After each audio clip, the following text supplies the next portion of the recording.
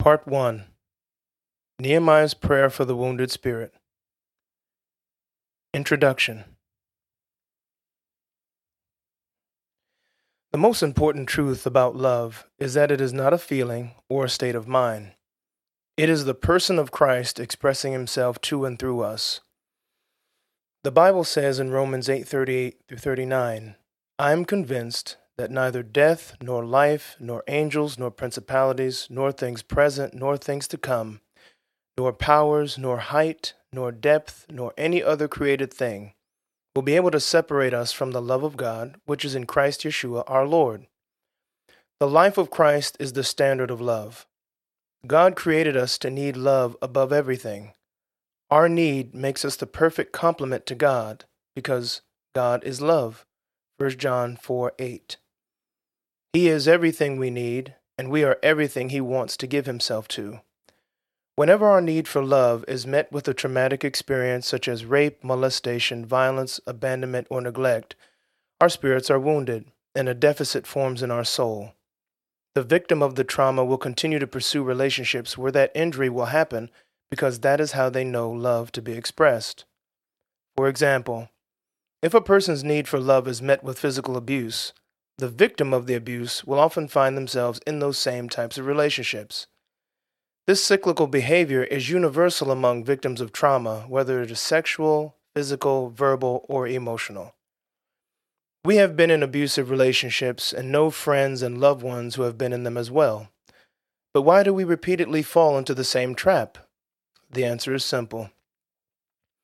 After extended periods of time suffering in dysfunctional relationships with parents, family, and loved ones during our childhood and adult years, we are conditioned to believe that abuse is an acceptable expression of love. And whatever a person understands love to be, that is what they are going to pursue. Merriam-Webster's dictionary defines a deficit as a lack or impairment in a functional capacity. When a person suffers traumatic experiences, it impairs their ability to function in a genuine loving relationship with Christ and others. This is due to our composition as spirit first, soul second, that is mind, will, and emotions, and body third, 1 Thessalonians 5:22-24.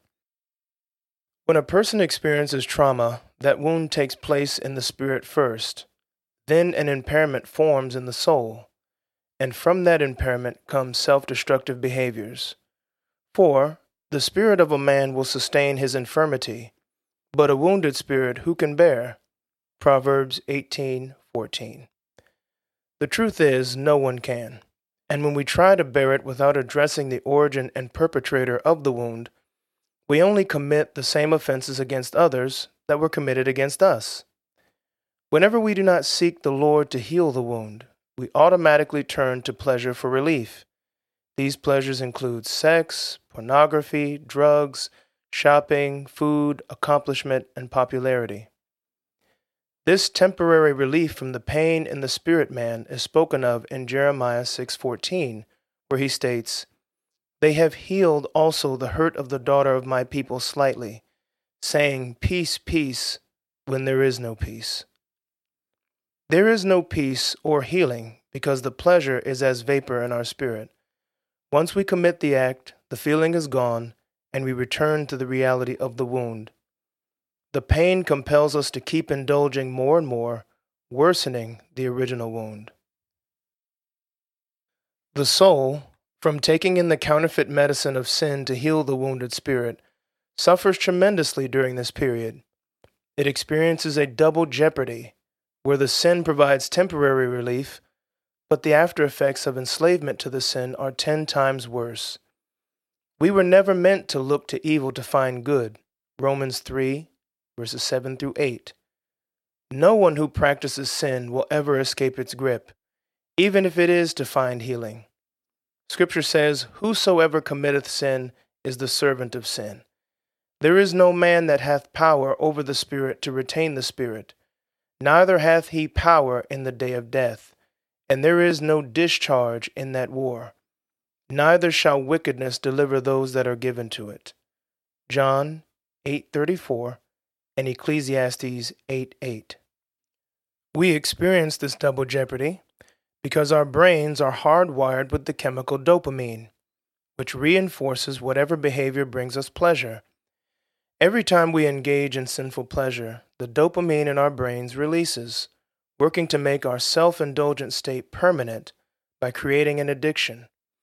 This process enslaves us to the sin because the dopamine rewires our brains to live for the addiction.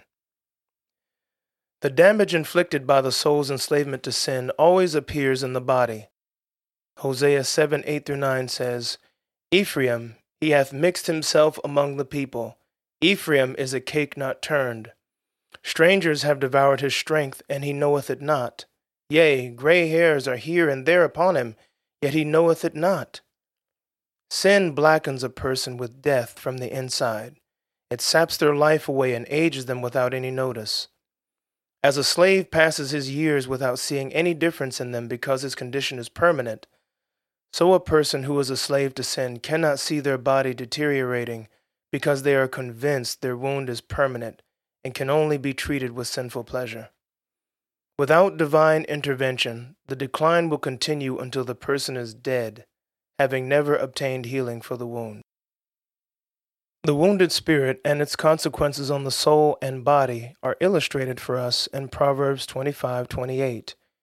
He that hath no rule over his own spirit is like a city that is broken down and without walls.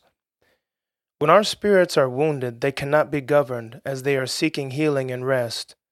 When healing and rest do not come because we have not turned to Christ, we become bitter and reckless in our decision-making, causing us to be open to any sin. Many believers who turn to sinful pleasure before surrendering to Christ are realizing just how long it takes to fully recover from the wound due to the added damage of sin on their soul and body. Full healing of the spirit, soul, and body is possible, and though this process is long, it can be accomplished if we address the wound in the spirit man first. Nehemiah, the man of God, is an excellent model for us to learn from in this matter, as he is known for reconstructing Jerusalem from the ashes of destruction. He rebuilt the walls, repaired the gates that had been burned down, and brought righteousness and justice to the citizens of Jerusalem as governor. Prior to his departure for Jerusalem from Persia, he prayed to God, seeking healing for the reason Jerusalem was destroyed to begin with, the national wound in the spirit of Israel. Though their wounded spirit was a result of their sin, Nehemiah's prayer in Nehemiah 1:5-11 provides us with step-by-step instructions on how to be healed of our wounded spirit. However, before giving us these instructions, Nehemiah recounts the condition of the city in chapter 1, verses 1-4, New American Standard Bible. The words of Nehemiah, the son of Hakaliah. Now it happened in the month of Kislev in the 20th year, while I was in Susa the capital, that Hanani, one of my brothers, and some men from Judah came, and I asked them concerning the Jews who had escaped and had survived the captivity, and about Jerusalem.